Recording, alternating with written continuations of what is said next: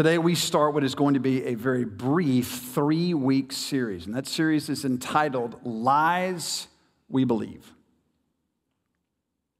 Now there's a subtitle to it, and it's called Truths We Must Embrace. What we don't want to do is just simply sit on the lie, but I think we have to unpack the lie first in order for us to see how the truth is going to bear and come to light in our own lives.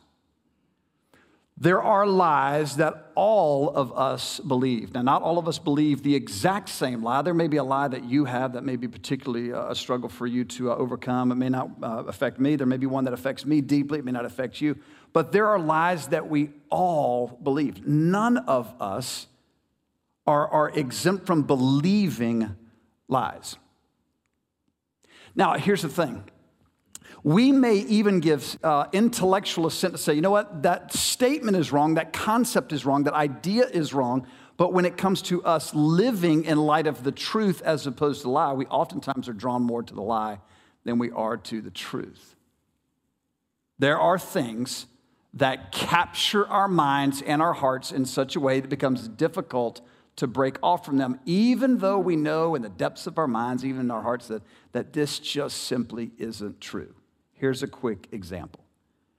Try and tell a 4-year-old that there is no monster in the closet when they are convinced a monster is in the closet.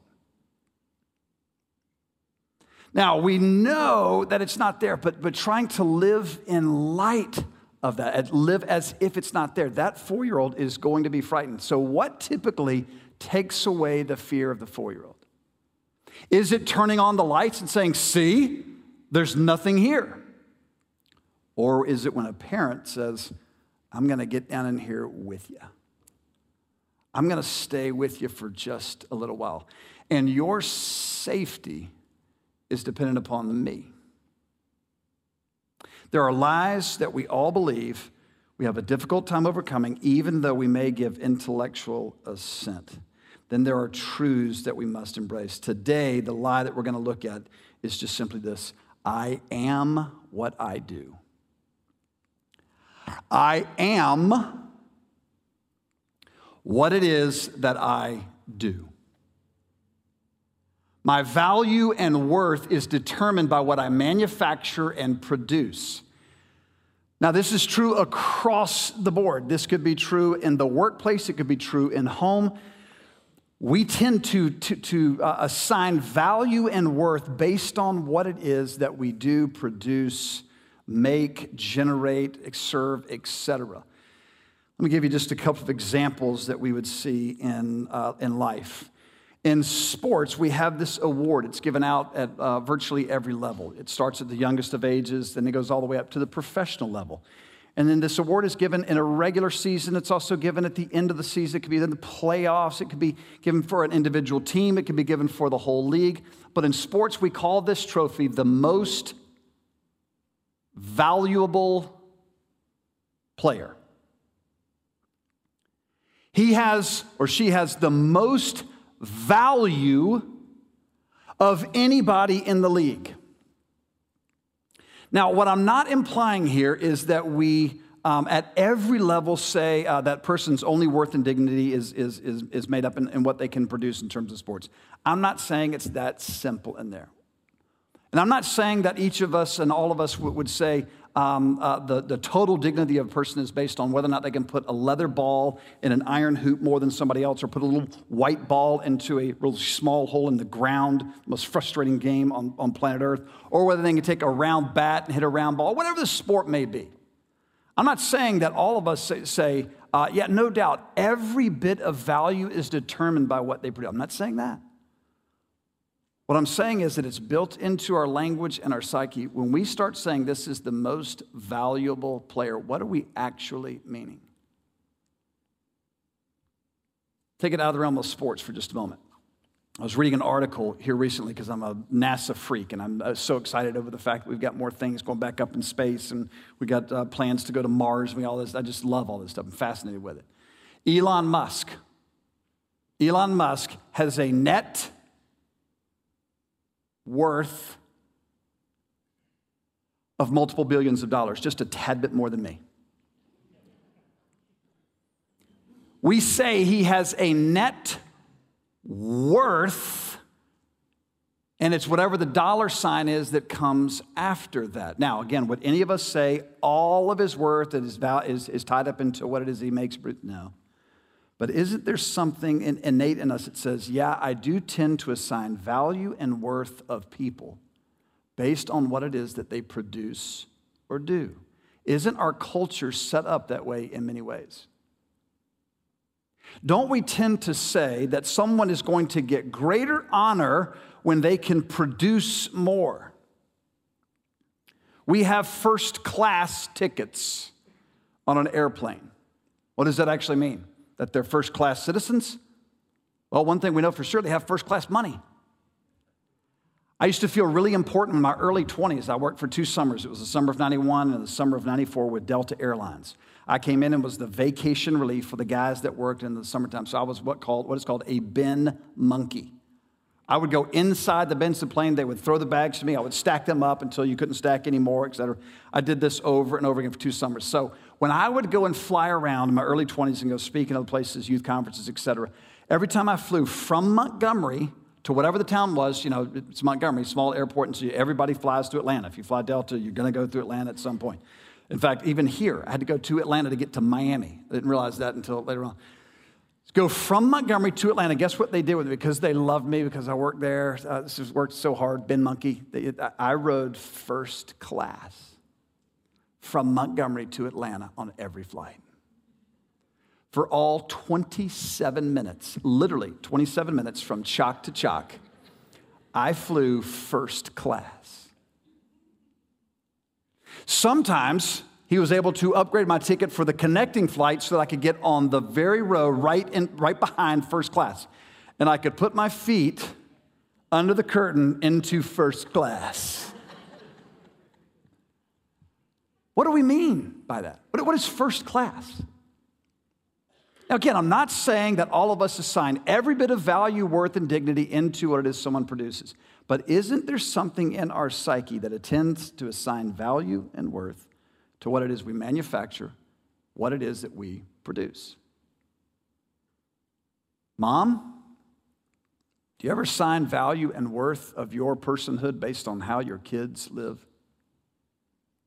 The choices that they make? Do you ever see yourself as successful or failure based on what it is that your kids do?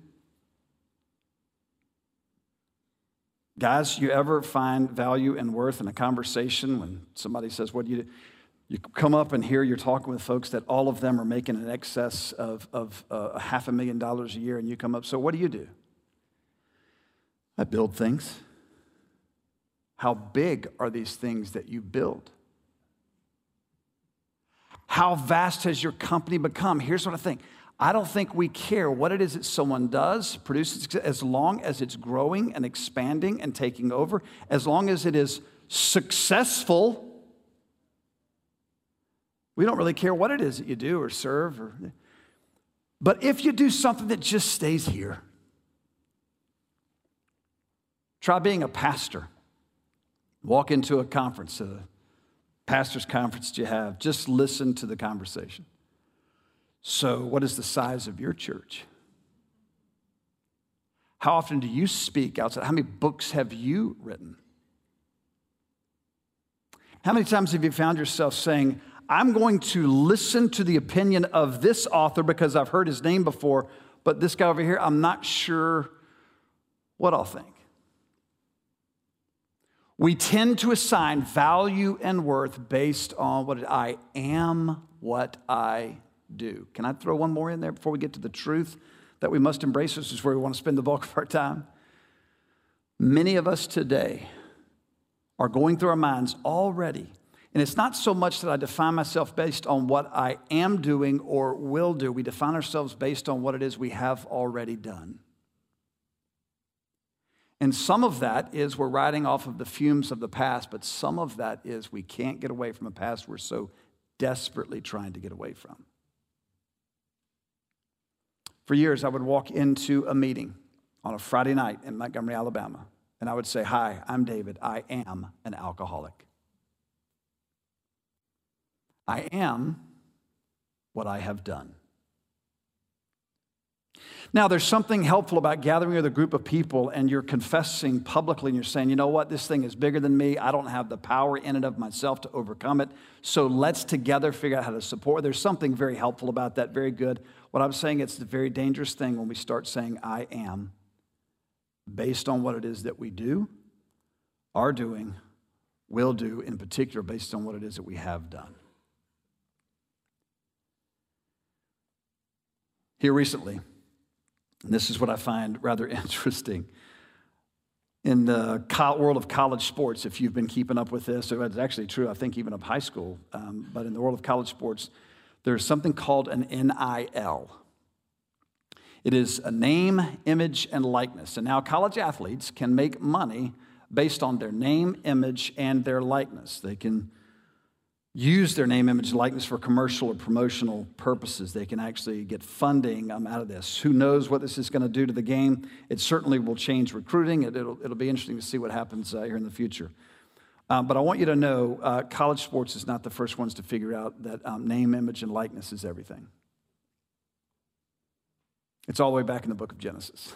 If you would, in honor of God's word, would you stand as we read literally just 2 verses of Genesis, right towards the end of chapter 1, verses 26 and 27. Here's what it says. Then God said, let us make man in our image after our likeness, and let them have dominion over the fish of the sea and over the birds of the heaven, over the livestock and over all the earth and every other creeping thing that creeps on the earth. So God created man in his own image. In the image of God, he created him, male and female, he created them. You may be seated. Genesis 1 is the story of the creation of the earth. And so there's these days that are set apart by Moses. He says this is what happens on day 1, 2, 3, 4, 5. And then on day 6 is when he decides to make mankind, male and female. He makes them. Now there's evidently at some point, some period of time in which there is a moment where Adam is without Eve, and God says it's really not good that he's alone. Now, we don't know exactly how much time takes place. I'm not here to debate whether or not this is a literal 24-hour period of time or not. I don't care, and quite frankly, I'm not sure that the scriptures are written to even try to tell us that. Here's what I know. God created everything out of nothing. And so God goes to work, and at the end of each one of these days, he says, it's good. Now, I want you to notice 2 changes in the language when we get down to verse 26, because it's very important that we see this. I don't think Moses did this unintentionally. I think Moses had this in his mind because the Holy Spirit put it in his mind to get this down. Notice verse 3, let there be. Verse 6, let there be. Verse 9, let the waters be. Verse 11, let the earth. Verse 14, let there be. Verse 20, let the waters swarm and the birds fly. Verse 24 says, let the earth bring forth creatures. Notice all this, let it be language. Beatles had to pick that up from somewhere. I just thought of that. Sorry, bad joke. Verse 26, it changes though when it says, let us make. I'm not saying that God was not personally involved in the let it be. Clearly, he was involved in every bit of that. God speaks and things happen. Let there be light. Light happens. It is the breath of God that is bringing life to an entire universe. I'm not saying that God was disengaged from it. I'm saying look at the intensity that changes in verse 26 that goes from let it be to let us make. God is actively going to be involved in a way that Moses is trying to get across to us is heightened from the way he was before. It's different. It's similar, but it's different.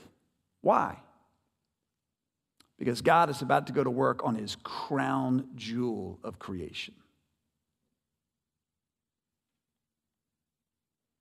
It adds to the personal nature of the creation of the people. That's the first thing. First important change is that language between let it be and to let us make.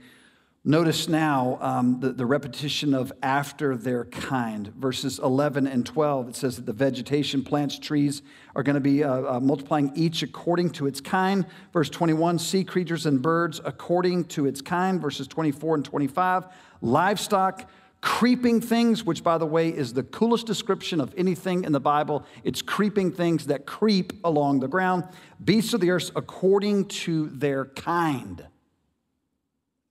It's according to their kind. Look at the verse 26 where the language changes. It says, let us make in our image and after our likeness, after its kind, after its kind, after its kind, after our likeness. It's different. One theologian, I think, beautifully crafted it this way. Cattle is after cattle. Man is after God. Cattle is like cattle. Man is like God. Now let that sit for just a minute.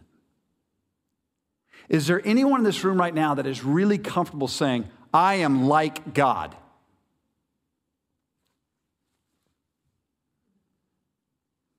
In many ways, we're not. We don't have the omnis, okay? We're not omnipresent. We're not omniscient. We don't have all the omni stuff that God has. But in many ways, we are like him because this is exactly what he says. The lie that we tend to believe is, I am what I do. What is the truth we must embrace? I am who God says I am. And if God says I'm like him, and that's my primary identity, that's the jumping off point, then this is where I've got to start. And I know right now, some of you are saying, great try, but you have no idea how my mind has been operating for years and years and years. And just because you say this, preacher boy, it's not going to change my mind. I know that. I don't believe that I have any power whatsoever to change your way of thinking. What I'm here to do is to confront you with what the scriptures say. And I'm saying that God has put it upon you. You think, you dwell, you meditate, you pray, you beg God to change the way you think about you and about others. And over time, he will.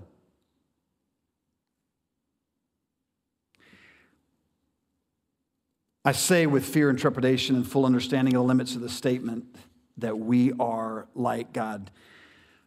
God said, let us make man in our image and after our likeness and let them have dominion over the fish of the sea. What is he saying? All of this other creation is good. It's all good. I thought it out. I planned it. I mapped it out. I took my time. It's the exact way that I want it to be. This kind right over here is going to continue to be this kind right here. All of this is marvelous, but I'm telling you, I want to do something special with man and with woman. And I want to make them such that they are similar, but they are also different. They are complementary to one another.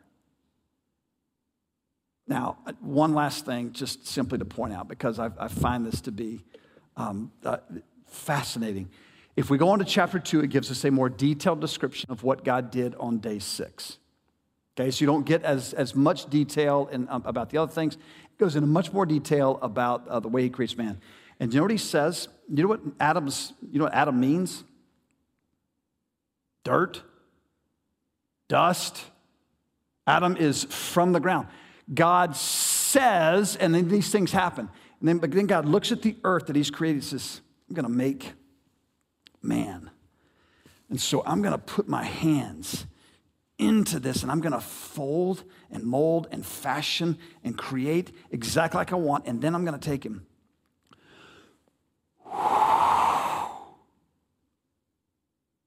And I'm going to breathe my life into him. Now, how many times have you found yourself over the years, parent, grandparent, whoever, you get down on your knees and you pick up that child that is just looking, and legs and arms kick in, their eyes are up, there's not a whole lot they can do. And all you do is you bring that child in, and the joy and the delight. And what do you do sometimes? You start singing, don't you? You can't help it. Because there's something about this little image bearer right here that sort of looks like you even already mysteriously. It's a reflection of you, and somehow, and you can't help but rejoice with this child. You can't rejoice over it with singing. Why? Is it because that child has done something for you? Not yet. What have they done up to this point? They've pooped. They've made a mess of everything. They have cried. They've whined. This child is magnificent because this is your child. This is the image that God gives us of man and woman.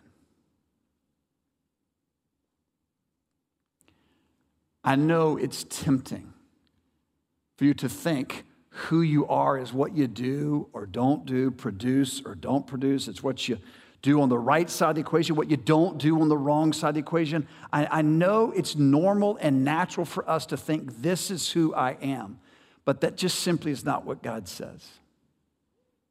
You are who God says you are. And who are you first and foremost? A person bearing his image. Made in his image and likeness. And what's the price tag that we put on somebody that's been made in the image of God? It's priceless. I want to give you three things here quickly. What does it mean to be made in the image of God? Now, there's many things that we could say, but it means at least three things to be made in the image of God. Number one, we have a personality. Now, what I don't mean by this is a Myers-Briggs or a disc profile or orange and blue or otters and lions and beavers and all that. I don't mean any of that. All that's good and right and fine. It's fun to look at those things and to discover, what am I? Am I a 4? Am I an 8? Am I whatever? All that's great, but that's not really what I'm referring to. It's more than that. It's not less than that, but it is more than that. When we say person, this is that we have a personality. Think of it this way. Everything that makes us distinguish between animals and humans. It's our ability to reason. We create. We think. We mull over. We're rational beings. We're capable of governing, discerning, critically thinking, etc. All these things. All this makes us a person. There are many activities that animals can take place in that humans also take place in. We're not human because we eat.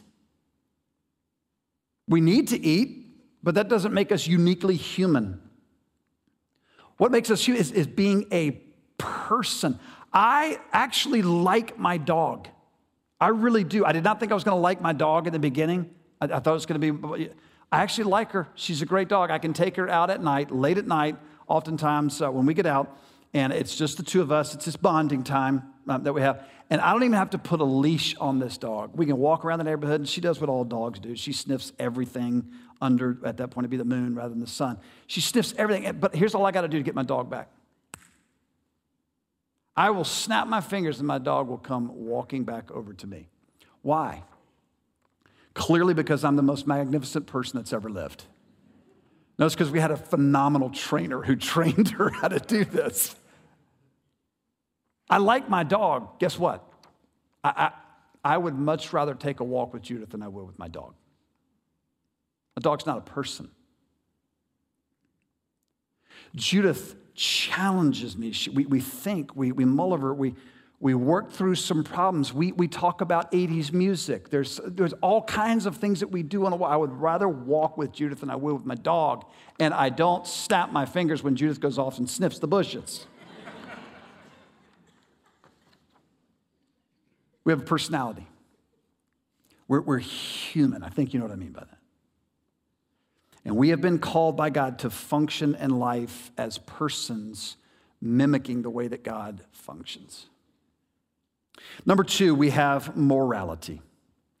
We have personality, we also have morality. All people have a sense of right and wrong. Hear me on this now. Even my atheist friends have a sense of right and wrong. There is something they call right and there's something they call wrong. The system that they use is different than the system that I use. There's no transcendent system outside. There's nothing that's outside of themselves in order to come up. It's whatever they believe is the best thing for people. We have a system that exists outside of us. It is God. God is the system. He has told us what morality is. He's given us that through His Word. It can be best summarized in the 10 Commandments. We are moral creatures. We know when we have done something right as it pertains to the world, but in particular towards humans, towards persons. And we know when we've done something that is wrong. Don't we tend to do this, again, humans, all throughout human history, don't we tend to do this when we have an opportunity to do something that's wrong? What's one of the first things we do?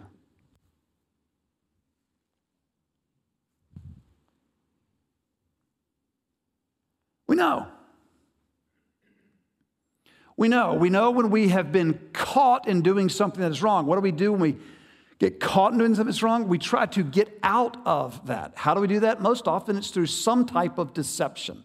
It could be a colossal story. I know, Mom and Dad, that this light was in the ceiling before when you left the house. And I know that it sure appears as though it has fallen and broken into pieces right now. But here's what you got to hear. We had an earthquake. Son, we live in Montgomery, Alabama. I know that. But it was a local earthquake. In fact, it may have been just our house, Dad. That's exactly what happened. We try to lie because we know there's right and we know there is wrong. We have a personality and we have morality. Because Christians have been given, we have been called by God to live out the morality of God and to give every person human dignity. We have a personality, we have morality, finally we have spirituality. All people have a spiritual component to them that is capable of relating to God. Here's what the scriptures tell us about the spiritual side of who we are. The spiritual side includes the mind, the will, the emotions are affected by it, but this is the spiritual component in which God relates to us. We are either spiritually alive or we are spiritually dead. There is no in between. Like someone is either pregnant or they're not. There's no semi-pregnant. You're either rightly related to God or you're not rightly related to God. Well, what about these religions that have some really good things? It's great. They can have some really great morality. Morality is a part of human nature. But spiritual people in the scriptures are those who are spiritually alive. Natural man are those who are spiritually dead. Everyone outside of Christ is spiritually dead. As Christians, we are called to live spiritually in a way that is rightly relating to God, meaning that we carry on an actual relationship with Him. Please, please hear me. If you tune out of everything else this morning and you want to go to sleep after this, that's fine. Please hear what I'm about to tell you. Do you know what is most important to God? It is relationship. Behavior is important. It is clearly important in the scriptures. Why? Because behavior indicates who owns my heart. We do what we want to do most. And when God has control of my heart in any given moment, I will want to do what God wants. I will want to have the morality of God. I will want to treat people with the same kind of dignity that God treats them. Please hear this, though. Behavior is not primarily what God is after. What He's after is your heart. God was not bored in heaven when He created us. He and Father, Son, and Holy Spirit. We're not sitting around going, man, it's like another eon that's passed, over here.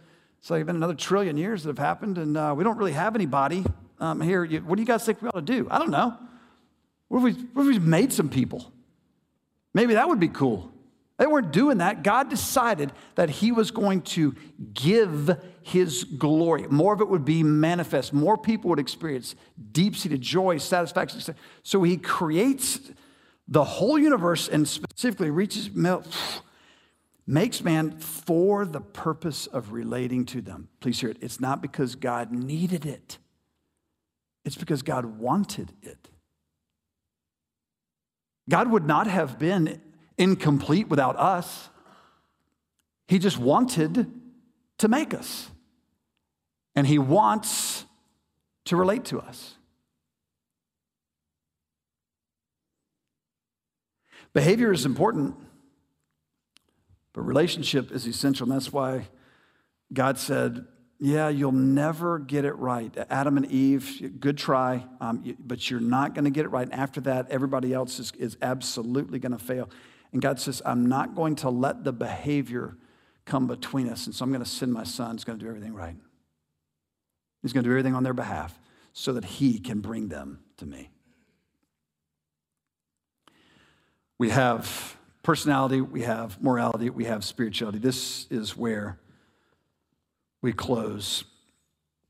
Since all people are made in the image of God, then all human life must be given infinite value.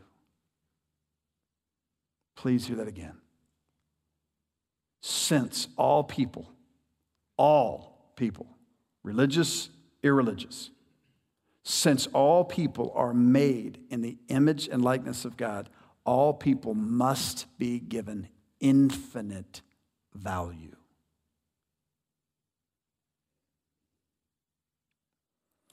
God's people must embrace this truth.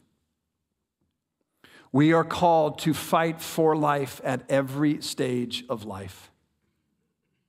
Whether it is someone at the very end of their life, such as my grandmother years ago, 95 years old, in dementia, incapable of being the woman that we knew her to be for years and years and years, and even sometimes being foul. She has infinite value and worth as a person because she's made in the image of God, and therefore it is incumbent upon all of us, her family, to treat her as if she is a creature with infinite value and worth. For the child who has yet to be born has infinite value and worth. And it is incumbent upon every believer to treat that child as someone who has infinite value and worth. At every stage in between the womb and the tomb, we are called by God to treat everyone with the dignity that He has created them. Whether or not they acknowledge God, whether or not they worship God, whether or not they want to live the same kind of morals that we have, whether they are given a finger to God or not, we are called to treat these people with the infinite value and worth to bring and to give dignity. I want to close because I brought it up earlier, and I just don't think that we can leave it without at least drawing your mind's attention to it. I know that there are some of you today who are here who are going to be incapable of getting past your failures. Maybe you have in your mind failed as a spouse. Maybe you have failed as a parent. Maybe you have failed as an employer or employee.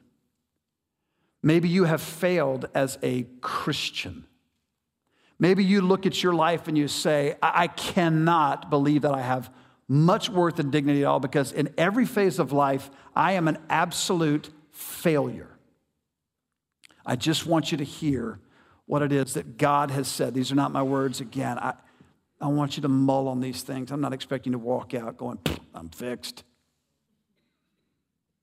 For those who believe, I am what I have done.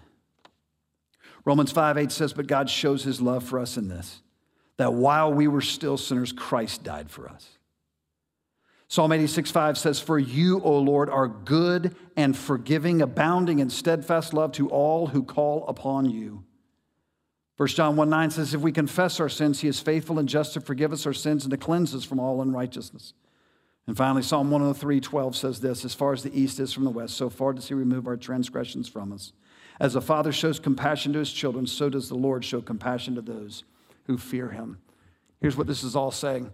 God stands ready and willing to forgive you from all of your sin. But according to the Scriptures, you've got to reach out to the Lord. You've got to take a risk. Confess with your mouth. Acknowledge, God, I am a failure. That is correct. I fail at everything that I do. I trust Jesus. Jesus is the one who has done everything on your behalf. And by placing your hope and faith in what Jesus can do, Jesus is the one that can actually make you right before God, not you making yourself right before God.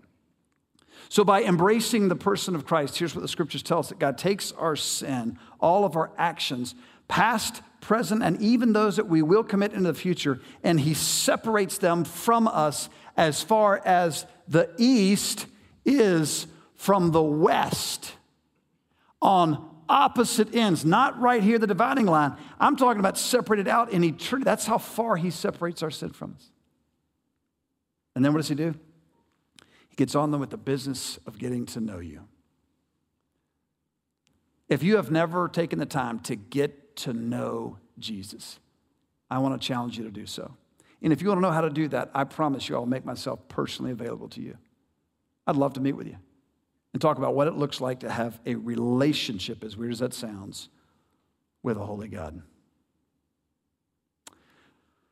I am what I do is the lie that we believe. The truth that we must embrace is I am who God says that I am.